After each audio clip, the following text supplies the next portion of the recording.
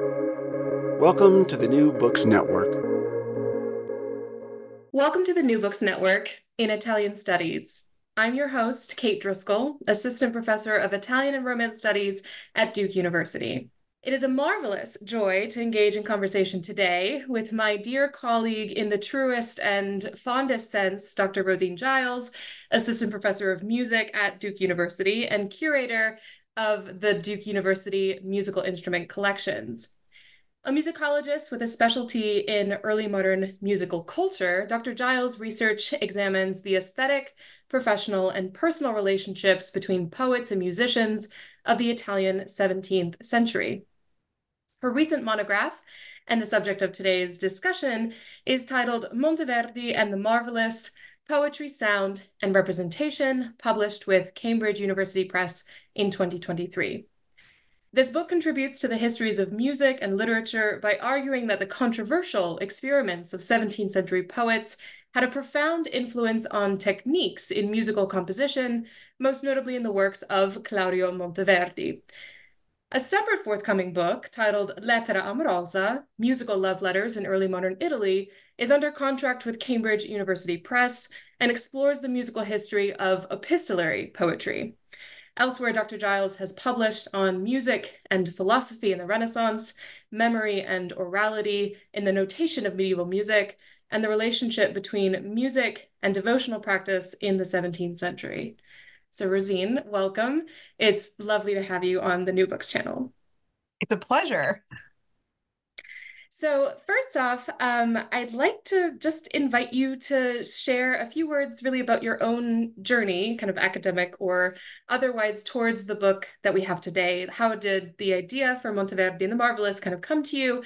And maybe when did Monteverdi kind of make his first mark on your research and kind of general interests? Certainly. So, essentially, I guess in order to answer that question, I'd probably have to go back to when I was an undergrad, which is very scary. But I studied music and Renaissance studies at the University of Toronto.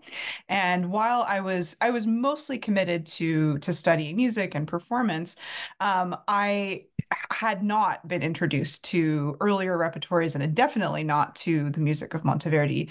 But that happened kind of towards the end of my undergrad when I started to play historical music, and I realized there was this whole world of wonderful repertoire that I wasn't really, it wasn't in the core repertoire of what I was learning.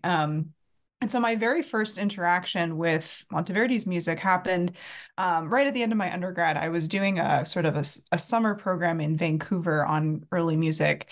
And that was it was the beginning of an anniversary year. It was 2010. So this is coinciding with an anniversary of Monteverdi's famous 1610 Vespers. And so there were all these performances as part of this program that I wasn't really a part of because I was more in the instrumental as opposed to vocal music part of this, but I got to hear for the very first time Monteverdi's vocal music and never heard it before, really, or kind of only peripherally had an experience with it.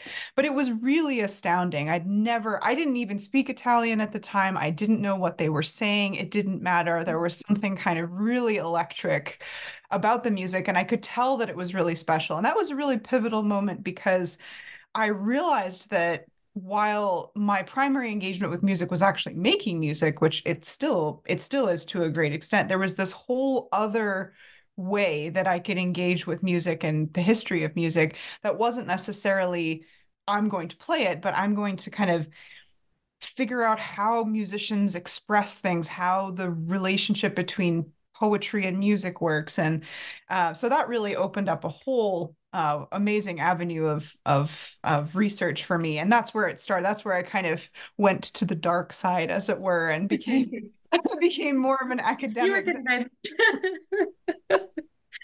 I love that, right? I mean, we always say that music and performance is transformative, but in your case, right, it really was, even if it lulled you into, right, its seductive ways. And That's it's wonderful. literally seductive in this It case. literally is, right? And it's marvelously seductive too, as we'll talk about.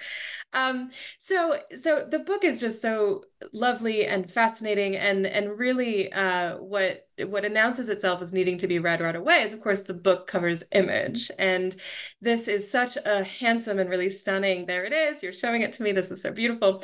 Right, the image by Annibale Carracci representing a scene that I know we'll probably come back to and talk about in a few minutes. But it's not a portrait of Monteverdi, and rather this is really about the content of the book, and your really just eloquently precise argument about the marvelous in action, what it does with time, how it can suspend time and expand time. So, what led to the decision to make this the book cover? Was this a conviction you reached early on, or maybe a little bit later in the writing process? Right, when it kind of hit you? Well, I mean, just as a general comment, I one of the primary motivations for writing the book at all was obviously to explore the way that a musician reads poetry, but also definitely how a musician interprets stories in the same way that a painter in this case interprets stories. So the cover image is a depiction of Armida and Rinaldo, which is from Tasso's Gerusalemme Liberata. And Monteverdi set excerpts from this epic poem to music. And one of the main kind of I guess things that I discovered as I wrote the book was that when you take a story and you tell it in music, it really changes the nuance of the relationship between the characters. It changes the way that you yourself might identify with the story, and it changes the way that you perceive what the characters think about what's happening in a story. So there's a lot of different ways that a musician can reinterpret a story in the same way that a painter can take something out of literature, in this case from Renaissance epic, and sort of interpret it for you, present it to you in a way that suggests certain things that maybe the text alone doesn't. So it creates this really interesting nexus of music, literature, and visual art. So that's kind of the main reason why I wanted to pick some sort of painting that does essentially what Monteverdi does in music. Obviously, you can't put a piece of music on the front cover unless you put musical notation, but I kind of wanted to have that to suggest that material difference between these three arts all at once, essentially. So actually, and what drew me to this episode is just simply that so in Monteverdi's third book of madrigals, he sets several episodes from this epic poem that Carracci based his painting on, and I spend a lot of time in the book talking about this, the literary source and all of this sort of thing. And I had originally actually wanted a different painting. I know it's terrible for the front cover, which was depicting exactly the same scene. It's a slightly later painter, Finolio, Domenico Finolio, from a whole series of paintings that was done in the 1630s of scenes from Tasso's Gerusalemme.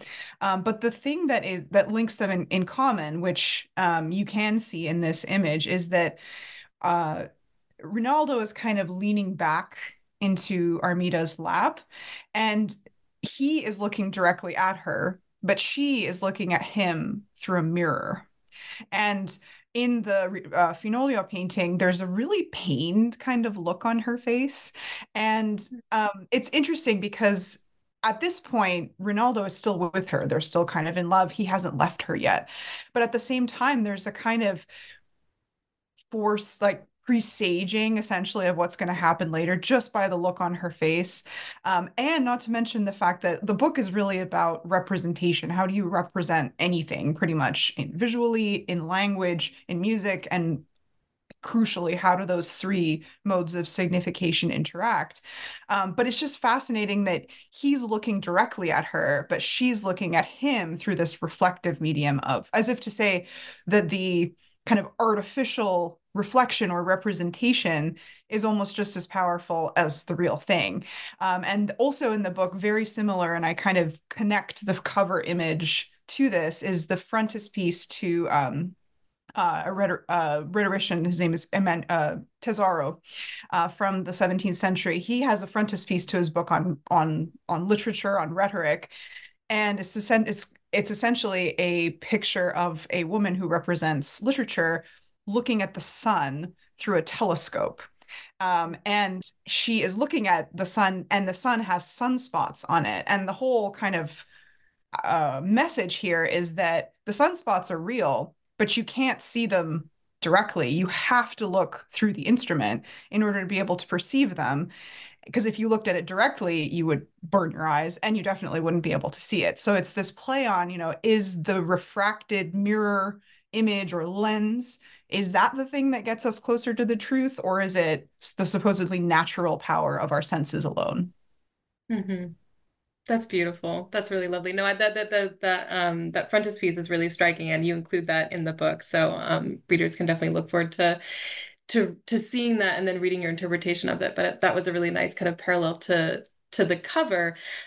So sticking still then with the cover, right? The image that you invite us into the book in, having come from Tasso. Drifting down now right to your title and really that key word of Monteverdi and the Marvelous. So I wonder if now's maybe sort of a good time, granted that our conversation will kind of only get more complex and exciting as we go on, to maybe just take a step back and give an overview of the Marvelous, like in context. For anyone who's not a specialist, the Marvelous could, maybe use some framing in terms of how you really see it evolving in the 16th and 17th centuries, across these three media that you just brought out, right? Poetry, music, and art. Definitely. So the marvelous, it's an English word, but in the context or in the context of early modern Italy, it was called meraviglia. So it can mean and did mean at this time a kind of cluster of different ideas. Marvel is certainly one of them. That's what, is the most common translation, but there's also other kinds of words in English that refer to this particular phenomenon, astonishment, and really interestingly, also the word curiosity. There's a sort of cerebral, in addition to emotional engagement with this idea. So to be astonished, but also to have your curiosity provoked, to be kind of in awe. There's a sort of in a much later concept of the sublime is kind of it's sort of like a forerunner, I suppose, to that. And it goes all the way back to Plato and Aristotle, the fact that to marvel or to be in awe of something is the root of philosophy, essentially. So it's not just something that is astonishing or that surprises you, that sort of shocks you somehow, but it's something in art or literature or even in nature that presents you with a with something which is so overwhelming that it makes you question what you thought that you knew. So there's a sort of bewilderment, but the idea definitely is that you are in awe and there's a kind of humility about it, but that it propels you into some sort of new understanding. When you're presented with something that's so overwhelming or it's weird or it's incongruous or something like that, but it kind of sucks you into figuring out how it happens. And this is very common in the 16th and 17th centuries because of the kind of rhetoric of the ambiguous, like it's sort of, or the illusory, the sort of something is an illusion, and you're not just you're not just taken aback, you're actually kind of drawn into figuring out how it works and things like this. So this is very, very, very much in the literary debates of this particular time. Is it the role of art to astonish, to for you to you kind of marvel at it, or is that just a first step towards some sort of much more rational engagement? Because there's this push and pull between something which is irrational and something which is rational, as if to say, do you take the thing that you are marveling at and do you fix it? Do you make sure that you make sense of it and you sort of put it in a box and you say, ah, there it is? So then one of the main questions that I was thinking about when I was realizing that this is very important for music of this time is what is it about music that makes you marvel? In visual arts, I mean, there's certainly all kinds of things which range from the technical, the colors, for instance, or the shapes, all the way up to the sort of much more intellectual, such as, on the cover of this painting by Carracci, we can marvel not only at how beautiful it is, how lifelike it is, how the colors work, but we can also marvel at the way the story is depicted. So there are ways, of course, that this can happen in literature and in visual arts, but music is sort of weird because it happens in time. So is it just something that's really loud? Is it just something that's like shocking because it has huge contrasts in it or something like that? I realized that when you manipulate stories and characters in real time, as it is in music, that can be something that is truly astonishing. And in a way, it kind of explains a lot of the stylistic idiosyncrasies of the music of this time, in the same way that that same concept works to explain certain facets of visual art and literature. Um, and the two kind of main ways in which this works, which is sort of like the main claim of the book, is that we kind of marvel at music, or at least in the music of Monteverdi, as I see it, in with two different ways. In the sense that the composer manipulates time. You can take, for instance, a moment, like let's say the moment of seeing your beloved or whatever, and you can make it longer. So that's impossible in real life. But in music, you can stretch and compress time. You can manipulate it that way because that's what it's made out of. It's made out of sound and time, essentially. And then the other thing is you can manipulate perspectives. You can see yourself as someone else. You can hear your own voice as theirs. And that's also kind of impossible in the real world, but you can do this through art. Um, and that really does seem to be something that artists and musicians are playing with in this time. And so it is also kind of a way to show and show the inner life of someone in addition to the kind of way that they interact with the world. And this is all done in performance. So despite the fact that it's a kind of engagement with all of the marvels of the impossibilities of life, I suppose, it's performed. And so you do that, you consider all of those kind of the irrationality of what goes on in your head versus what's actually happening in the real world. You do that yourself and you kind of feel seen that way, but you're also doing it with other people. So it's actually something that is a mechanism for human connection, which is so fascinating. Oh, so fascinating. Yeah, I mean, I want to come back to precisely that point in a few minutes, but I mean, you've brought us now to the core of what the argument in the book is really about, and it is about the kind of the proliferation of both perspective and temporality, and the beauty that music can control, manipulate, surprise, enchant, and bring us to marvel, always with the attention towards what all of these effects are on the listener, which is so tied to poetry's increasingly attentive glance towards the listener too. So these two tracks really intersect nicely in your research and also in the 16th and 17th century.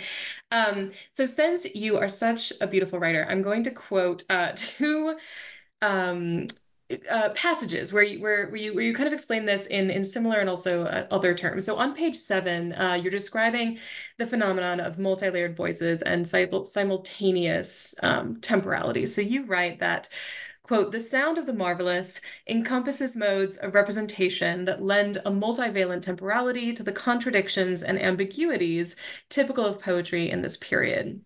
And with regard to this question of temporality, just 2 pages later, you continue, quote, Monteverdi superimposes different temporal perspectives and effectively transforms the sense of chronology and sequence into one of space and place. By making different times visible through sound, the past and present and future can not only coexist, but they can be considered simultaneously and at different speeds, which is just so beautiful to think about. And you continue, right? Essentially, the marvelous in music brings the ultimate impossibility, right? The stretching, compressing, and seeing time into the realm of possibility. And like I said in kind of the preface to this question, is that all of this is done with the listener in mind and what all of this means to the listener's ears. So I'm curious about whether this focus on possible time or possible times, did it reach you as you were listening to Monteverdi's music? You kind of described that sort of transformative experience you had in Vancouver. So the attention to time, did that hit you kind of while you yourself was listening? We're listening and thinking about Monteverdi's relationship to listeners, literally across space and time. Yeah, definitely. That's a great question. So I'll just start by saying something about that, the listening part. And also, this is definitely how I came to this. When we're any listener, essentially, is presented with a kind of music that is unfamiliar, which I definitely did in that moment where I heard Monteverdi for the first time. So for all the listeners who've never heard Monteverdi's music, this is for you, essentially. So when you're presented with music which is unfamiliar. It's really old. It's in a style that you don't necessarily have any experience with. It's in a language that you don't understand, or maybe you understand, but you don't have that much experience listening to it sung, which is kind of a different kind of thing. As you're listening to something that you've never heard before, basically the kind of psychology of it is that you're hearing it in time. Let's say you're not looking at the score or anything like that. You're sort of just taking it in as it is. You're hearing something, and the only kind of temporal reference you have in your mind is to go back to something that you heard just a minute ago. And so a lot of the appreciation of music and the formal organization of music has to do with repetition. It has to do with hearing something once, kind of taking that in, not really understanding maybe what it means or why it's the way it is, then maybe hearing the same thing again or something very similar, but it's slightly changed. So as a listener, you realize, oh, I heard that a minute ago, or I heard something like that, or I heard that with one person instead of two people. And now I'm comparing it in real time to what I'm hearing right now. Um, so there's a kind of basically the engagement of it happens in a kind of temporal way. You're thinking back to something that you heard before. And to give a really, really basic example of what I mean by this whole thing about visualizing times and speeds and all of this kind of thing, a really good example of this, which is definitely in a lot of love poetry from this period, is the concept of rumination. So something happens to you or you have some sort of interaction with somebody, and then you go home and you replay it in your head over and over again. Maybe it's Over something and that's over. really stressing you out. Maybe it's something that you just simply really enjoyed it, or whatever. You replay the scene in your head for all kinds of different reasons. And when you do that, it takes on a slightly different nuance. You're trying to kind of work out something that you experienced again and again. Music's really, really good at this because it works on materials that are not syntactically related like languages. So that kind of thing, let's take love, for example. Great example because like all the poetry's about it. And rumination is something that people often do when they are in love, in a new relationship, whatever it is. Something happens, you have a minimum of information, you go home and you like fill in all of the gaps, right? You're going over it over and over in your head. Okay. Music is so good. This is why there are so many love songs. Music is great at doing this. Music can actually mimic that kind of a process in a cathartic way, in a way that is not necessarily going to drive you crazy, although we all know that music can drive us crazy sometimes, especially if it sort of has that quality to it. But essentially, it represents a very common cerebral process that is bound up in emotions and experiences. Because in music, you can put stuff, you can stack things one on top of the other. You can take a melody, you can make it twice as long, you can make it twice as short, you can put it on top of each other. And as long as it kind of relates to each other in a particular style and a particular practice, it can make sense. So music is really good at taking various fragments of your experience of anything, but let's say love for a good example, and actually giving an in time like simulation of what those emotions and thoughts feel like all together. So that's kind of just a very, very basic example of how this works.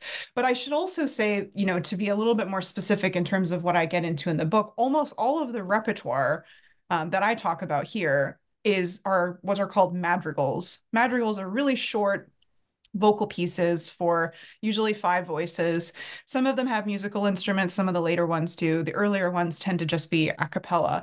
But what is so what makes them really good at what I just described is that they're miniatures. They're like 3 minutes. They don't tend to be very long. They're a way that a composer kind of zooms in on a particular emotion, on a particular narrative, on something. And a lot of the texts that Monteverdi sets are kind of excerpts of bigger stories or collections of things.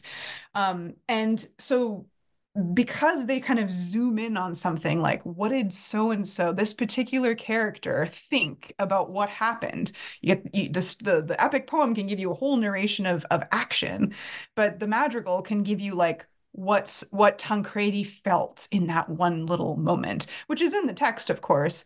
But the madrigal as a self-contained entity, as a genre, just makes you consider that one thing in isolation, and so it changes. It is like a an enactment of the relationship between interpersonal stuff and internal narrative, because it, you know, it's this interaction between stories that are told and stories that go on inside of your head. So there's a really kind of cathartic, therapeutic aspect to this, and maybe that's kind of how I got into this. But it definitely gets it I guess one of my main motivations for focusing on the madrigal and have coming up with this kind of conceptual interpretation was that the language, whether you're talking musical language, poetic language of this particular period, is often described as kind of overly ornamental, over the top, exaggerated, baroque, whatever adjective you want to use. And this is specifically having to do with the poetics of the marvelous, like as if to say it's supposed to be this kind of oversaturation of style in order to kind of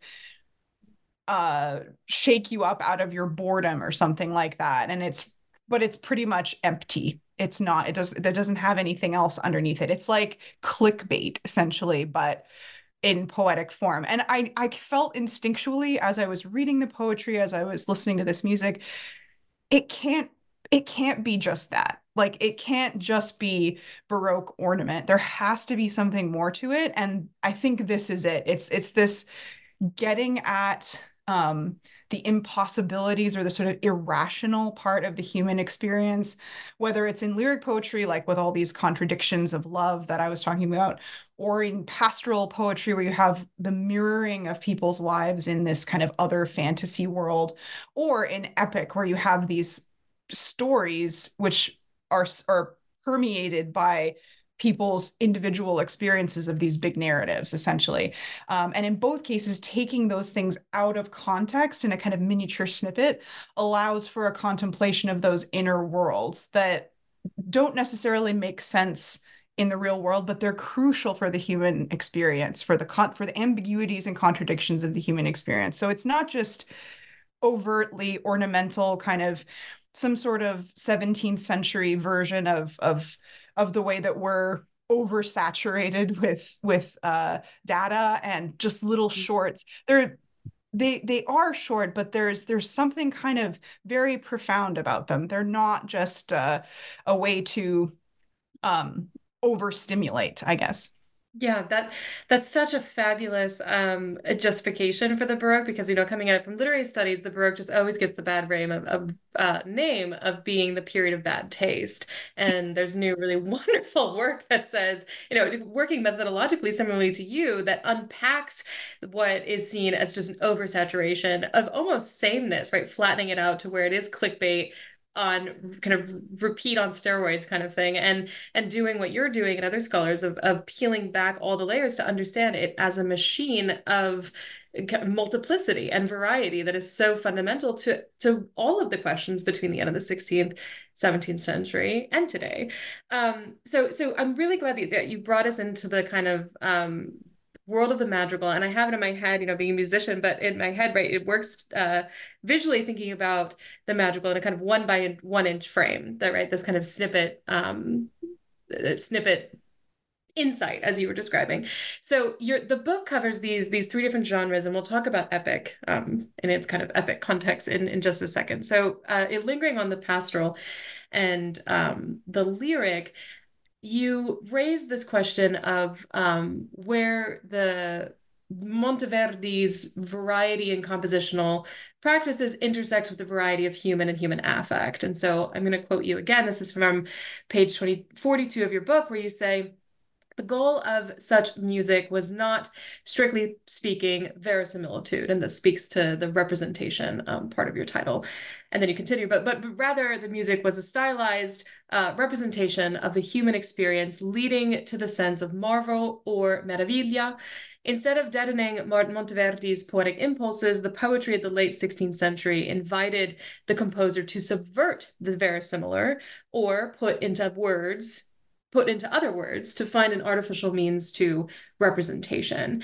And then you go on to explain in your study of the rhetoric of contraries, which is so much what Baroque poetry and Baroque music is about. It's not just about kind of flattening hyper presence.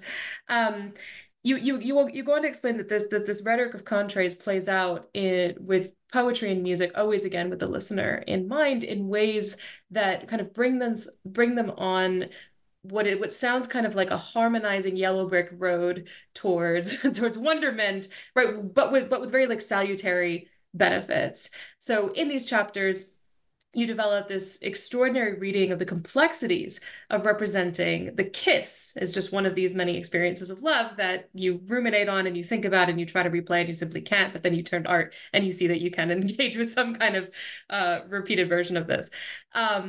So given all of this attention, right, to affect in these pages, I'm curious what it was in your research and you're studying this that consistently brought you back to the human, right? The fundamental figure that is so essential to experiencing all of these effects, but then also kind of confirming the production of their effects in being moved to wonder. So when you started the book, did you know that the human was going to be at the forefront, or was it something as you were kind of writing, thinking, as we do about humanist things, that human necessity would kind of repeat throughout? Yes. So I should say that I, like pretty much every other person, had a lot of time to think about what it means to be human during the pandemic. The relationship between one's personal experience and the absolute necessity for interactions with other people. That was something that I had a lot of time to think about, and I realized that this was actually quite important for thinking about representation as a concept, kind of in art history in general, all of the arts basically, that representation, at least in this period, it wasn't just about kind of showing the world as it actually is. Like, I'm going to show you in a picture, I'm going to show you in a piece of music what the world is like, essentially. It's not just about that. It's actually also showing the world in ways that we wish it could be, and the ways that our minds are able to create things that don't actually exist, but are really actually fundamental for the human experience, in the sense that it's not just about being rational, but actually dealing with all of the things that our brains do, which again, this is something I'm sure everyone can relate to during periods of isolation, as we did have for years. And that it kind of won't do to kind of ignore that part of ourselves, essentially, to get rid of it, to not acknowledge it, or to suppress it somehow. It sounds kind of ominous, but basically, I learned that the kind of internal contemplation paradoxically could also create a kind of almost like a healing experience in terms of connecting with other people. And this is especially true, just getting back to this idea of music that's unfamiliar. I mean, this was written by people who lived like 400, 500 years ago. So how do we actually connect there? What is the thing that what's the thread that keeps us together? And it's funny. It's like I realized that this whole idea of representing that which is real, that which is not, it's not really some kind of escapism, really. It's actually quite on the other hand, a way to kind of live out our desire for connection about various aspects of our lives. So I wonder, I was going to give kind of one example of this kind of um idea that representation is not a straightforward thing, especially not in this period. It wasn't just, I'm going to give you a landscape that actually looks like a landscape. There's other things that have to do with kind of how we interact with the world that are much more complex, let's say. So there was one particular piece which I talk a little bit about in the book, but it's kind of it's a fascinating piece. It's a madrigal from the sixth book of madrigals of Monteverdi on a text by Petrarch. So this is a very interesting connection between a poem that was written in the 14th century and then this madrigal, which was written in the 17th century. It's called Oime bel viso, and this is Petrarch, the poet, meditating on the death of his beloved Laura. And what it really is, if the music represents something, it's grief essentially. And obviously you get that from the poem. You get this description of Laura's beautiful face and you're supposed to be meditating upon this. Um, but the thing that like the experience of love that I was talking about before, the thing that music is really good at is mimicking the kind of patterns of thought that happen when one feels these things, which aren't necessarily real. Grief, love, these are not things that we can completely experience from a rational perspective.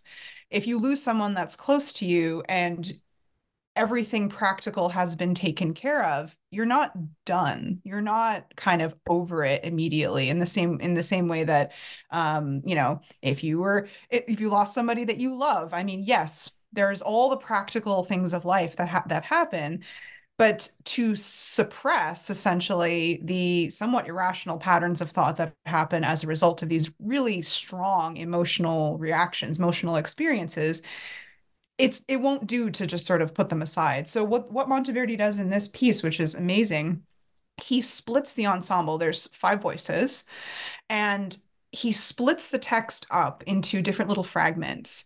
And the first word of the poem, oime, which is a kind of just like it doesn't actually mean anything in particular. It's just sort of a word that has a sound that expresses somebody externalizing their breath and their emotions. That one word is given to two sopranos that keep cycling oime, oime over and over again. And then the other voices at the same time go on to describe her beauty and her facial features.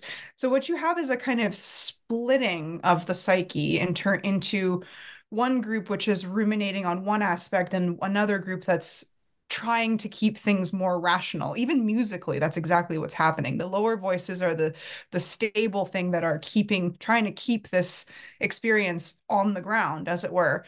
But then the rumination, the repetition of this one little piece is broken away and given to two other singers that keeps going at the same time over and over again, almost like a kind of throbbing process which mimics what it feels like to be grieving. So yes, it's definitely in the text, but the music brings it into this temporal realm that really transforms and truly kind of makes the listeners they're along for the ride, as it were. Mm-hmm. Yeah, I love that part of the book. That was so just eloquently spelled out. And also how the oime, right, that repetition that divorces itself from the actual kind of progress of narration, right, by kind of getting lost at the same time that it joins the dialogue, but that it participates in the continuation of the song. It is so complex. So I'm glad you brought us to grief because we've been talking about love and grief. And now, in this next question, I want to bring us really to the last two chapters of the book. And, selfishly, I read these with the most enthusiasm, just being such a sucker for epic poetry, precisely because of his representation. Yes, war, but really about love and grief and human existence. So what I think, as a literary scholar, what I got out of this reading really especially is that you provide these nuanced approaches, right, to where you problematize what can be this oversimplification of generic lines between, say, epic and lyric. And in the literary tradition, there's lots of exciting scholarship going on about, these lyric moments in epic, like what do they do? So to quote you from page 176, you say, musical setting could change the way in which almost every parameter of epic was perceived. The contrapuntal medium proved particularly apt for the multiplicity of perspective, time, and place, which are so carefully balanced in epic verses. Composers could thus participate in the same process of tempering, whereby epic poets made sounds into images and brought the impossible into the realm of actuality. And so when I was reading your book and all of its beautifully articulated focus on the role of time and the multiplicity of perspectives across epic and music, I kept on coming back to figures of memory, and by kind of extension, figures of memory's reception in the body of the epic poet. And so epic is this wildly peculiar case in this regard because it pronounces a kind of dependency, oftentimes, right, more imagined than it is real, on the figure of the muse, who, like the marvelous, can somehow, right, transcend time, yet is herself a product of it and recalled in time and poetry. So I'm wondering if, if it's your sense that Monteverdi kind of thought about the simultaneity of perspectives embodied in the figure of the poet and its mouthpiece, right, that are at once, so much as what you're saying that's happening in the music, kind of past and present, temporally speaking, and yet present and absent in terms of kind of physical being. And so I guess my brain thinks that, of course, in opera, we'll have prologues that are delivered with allegorical figures that kind of take the sort of shape of the muse of sorts. But the madrigal, in its kind of 1 by 1 inch frame and its autonomy in a way, as you've just described, right, this feels really unique. So in the madrigal, is there space for the muse in this production of musical Marvellous? And is there a relationship that you see between kind of the muse, the epic poet, and the composer that you think is productive also to kind of think about? Most definitely, yeah. So I guess I'll start with epic. Epic is actually a real challenge for a composer to set to music, and it has to do with what you were talking about. Epic is not. It has different voices, as if to say that it's a hybrid in terms of what is the mode of storytelling. There is a narrator, there's the poet's voice or the muse, as you're saying, who is telling us what's happening. And then there's the characters who are actually doing things and also speak in their own voices. And I guess, if you're reading it, you can kind of interpret this as all in the narrator's voice. But I don't know, even if you're reading it, you do kind of get sucked into the dramatic part of epic poetry where there's actually things happening in real time. But then it always takes you back, kind of push and pull between storytelling. I'm going to tell you a story, and here's the characters actually doing stuff and talking in their own voices. And it kind of goes back and forth in that way. And one of the things that's hard about setting that to music is that you need to honor those shifts in perspective sometimes. I mean, you can ignore it, I guess, if you want, but it becomes more interesting when you actually say, oh, who's talking right now? Is it the narrator? Is it the composer? Is it the characters in the story? What does it mean when we go from 5 voices to 3 voices, or 1 voice to 5 voices, or something like that? Is that a way to guide the listener in terms of how all these characters are interacting? And in the madrigal, as you're kind of hinting, you can suspend a particular moment if you wanted to and focus either on what the narrator is saying or on the inner life of the character, essentially. And so you can focus on those moments of love and anguish and grief in epic, which are definitely there in Renaissance epic, but are not actually proper, I guess, to the epic mode. The epic mode is supposed to be about heroic storytelling. But what's fascinating is that not only do the Renaissance epic poets give a lot more airtime to love and grief of the characters, you get this emotional dimension of these characters. Composers take that even one step further. You get this whole extraction of what it means to be abandoned or something like this, and you get this whole kind of thing. But what's amazing is that when you hear this stuff sung, you get the sense that composers are deliberately kind of focusing on what we can learn, perhaps even more about what we can learn about how people feel things when their stories are told by other people versus when they tell their own stories. Because if you read a lot of the kind of work on, or the contemporary books on poetry and literature in Italy, the marvelous is usually attached to narration, not to the dramatic representation. It's like it's so much more magical when somebody gives you everything of the story. It's not just what they're doing and what they're saying, it's what did they feel, what did they think, what happened before, what happened after. And then you get that meta temporality of you of a reliving of it without being in it, which means paradoxically that you can actually see it from all the different angles. So that's what's kind of so marvelous about epic poetry itself. But when you then have the performance of it and the setting of it, not only do you get this perspectival play that I was talking about, you also get this kind of triangulation between the listeners, the performers, and the people that they're embodying in the characters of the great these characters from epic, Tancredi, Armida, Clorinda, all of those characters from Renaissance epic. And the issue of muses and memory, which is really, really fascinating, is something that I've been thinking a little much more about. And I'm really glad that you asked about that. So the muses being the daughters of Zeus and Mnemosyne, the embodiment of memory, which is amazing. Um, they like this is a fascinating connection between the poet and the muses. This is of course where we get the words museum, music, all of that sort of thing being the place where the muses meet. And I should mention that Tim Carter has a forthcoming book that really gets into this, the muse, and in Monteverdi's madrigals. But I'll give an example just to kind of address what you're asking, which is really a neat example.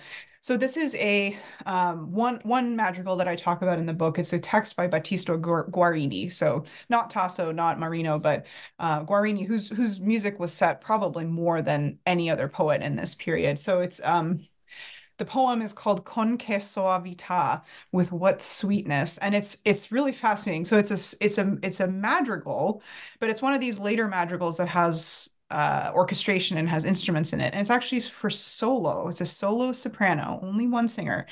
And this might have had a connection to the dedicatee of the book that it comes from. The dedicatee was Caterina de' Medici, who was Duchess of Mantua. It was dedicated to Monteverdi, dedicated it to her. So there's some superimposition of her persona with this one soprano. But the crucial point here is that it's for soprano and a bunch of instruments and has a total of 9 parts divided into 3 choirs. Now, there are 9 muses. So, and she is very much outnumbered. There's all of these string instruments that are organized into these choirs. And there's a fascinating interaction between her alone and the rest of them. And anyway, Tim has this theory about the representation of the muses, but I'll just read the text, and this will become perhaps a little bit more clear. So I'll read it in English. With what sweetness, perfumed lips, I both kiss you and listen to you. But if I enjoy one pleasure, the other is taken from me. Why do your delights kill one another, if sweetly my soul lives for both? What a pleasing harmony would you create, O sweet, dear kisses? O dear, sweet words, were you capable of both sweetnesses at once, kissing words and discoursing kisses? So the kind of conceit of this poem is clearly that you can't kiss and talk at the same time. And talking is what leads to the kissing, and kissing is, yeah. So there's this kind of tragedy, right, about this, which is very easily dismissed as a kind of Baroque conceit, like, oh, ha ha ha, that's witty, but it doesn't really mean anything. However, if you take into account this other interpretation of time, memory, the muse, and you consider the kind of musical enactment that happens in the way the text is fragmented. So, for instance, that line, what pleasing harmony would you create if you were able to have both the kisses and the words at once? Che soave armonia fareste. Now, she says that to kind of half of the ensemble, and then moves on to the other half, and then they superimpose. So the implication, of course, is that she is saying, oh, what a sweet harmony you would create. And they're actually the other muses are actually making the harmony. So yes, the text is sort of implying that this is impossible, but the music is telling you, no, this is possible. That's genius. That's so genius. And also, right, what harmony, right, would you create another invitation of, right, something that just lies outside of sound and poetry too, that contributes to the, oh, this is so marvelous. Well, that's very exciting. To know about Tim Carter's book on Muse and the Madrigals. So we'll have to keep our eyes out for that. Tragic grief, but also love that we're that we're reaching here the end of this wonderful conversation. And it would be a disservice if our conversation was really about, polyphony and time if we didn't think about the next generation of early modern listeners. And I always really love to end these conversations thinking about our students and wondering what your experience has been kind of teaching different elements of Monteverdi. Have you tested this on them? Did they experience the marvelous, right? Can they jive with music of centuries ago? And if so, right, what does the marvelous look like in a music classroom today? Oh, that's a great question. So I think that in general, anything about madrigals or even operas, you were I know this kind of intersects with a lot of your own work.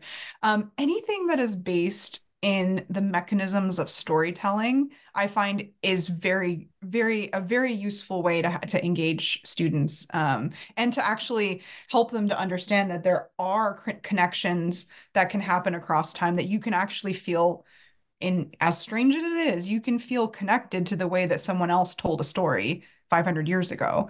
And that amazingly, that actually can tell you that can teach you something about your own interactions with people sitting around you, how you interpret these kinds of narratives, how different media, different kinds of art essentially, but the material nature of them, when you go from one to the other, you can kind of see them in a different light, literally in some cases, but also just sort of intellectually.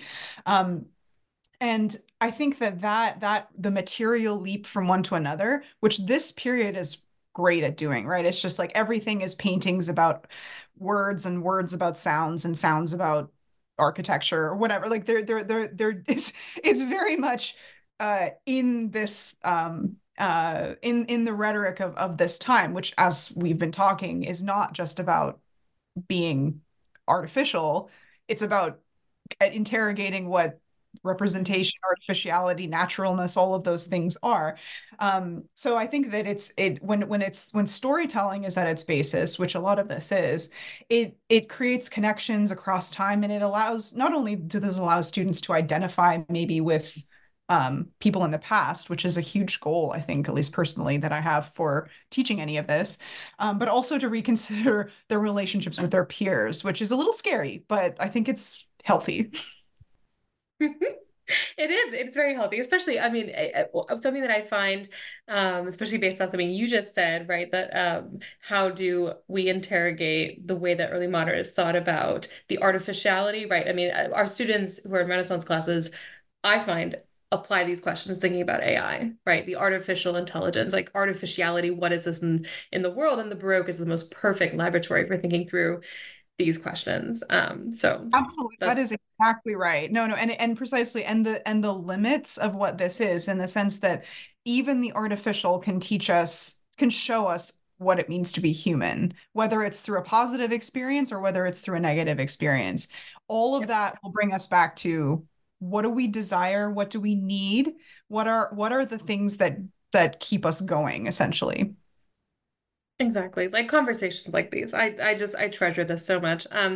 So as a sign off, and always holding in our balance multiple temporalities, as did Tasso and as did Monteverdi. I have to ask, what comes next in terms of research? We know that you have a book under contract with Cambridge University Press on the Lettera Amorosa musical love letters. Are there other things cooking in the marvelous kitchen? The Marvelous Kitchen. Well, I have to say that I often joke about this, but there is some truth to it that Monteverdi is kind of my life partner in some senses. I mean, it's definitely long distance, but it's definitely long term. I think actually that yeah, the students find that hilarious, Oh, I being buy it. Yes. with a dead I've guy. Great. I've had those thoughts. Yes. But, you do definitely develop. I don't. These are people who've lived so long ago, but you do definitely develop some kind of a relationship, especially with like, oh, I think I'm getting a sense of how he might have seen this. I don't, there's so many things we don't know the farther back you go about people's lives, but that human connection to the past is so much of what drives anything that I do, certainly. And even in the new book on epistolary poetry, I did find that I did kind of come back to Monteverdi because, of course, he did write settings of love letters, which is a whole representational conundrum because you have one person who wrote the letter and another person who performs it, and the issue of transfer of voice and everything is quite fascinating. So I don't think that I'm going to leave Monteverdi ever, even if kind of conceptually I might change the focus a little bit and move into new territory. So I think it's a long-term thing. Yeah. I know he'd feel the same way. Oh, Rosine, this has been such a pleasure. I can't thank you enough, and I can't encourage our really listeners enough to go read Monteverdi and the Marvelous, right? Listen to this music, experience the kind of the contrariness, the affects, the love, the grief, and really just thank you so much for the conversation. This has been wonderful. Oh, it's been an absolute pleasure. Thank you so much, Kate.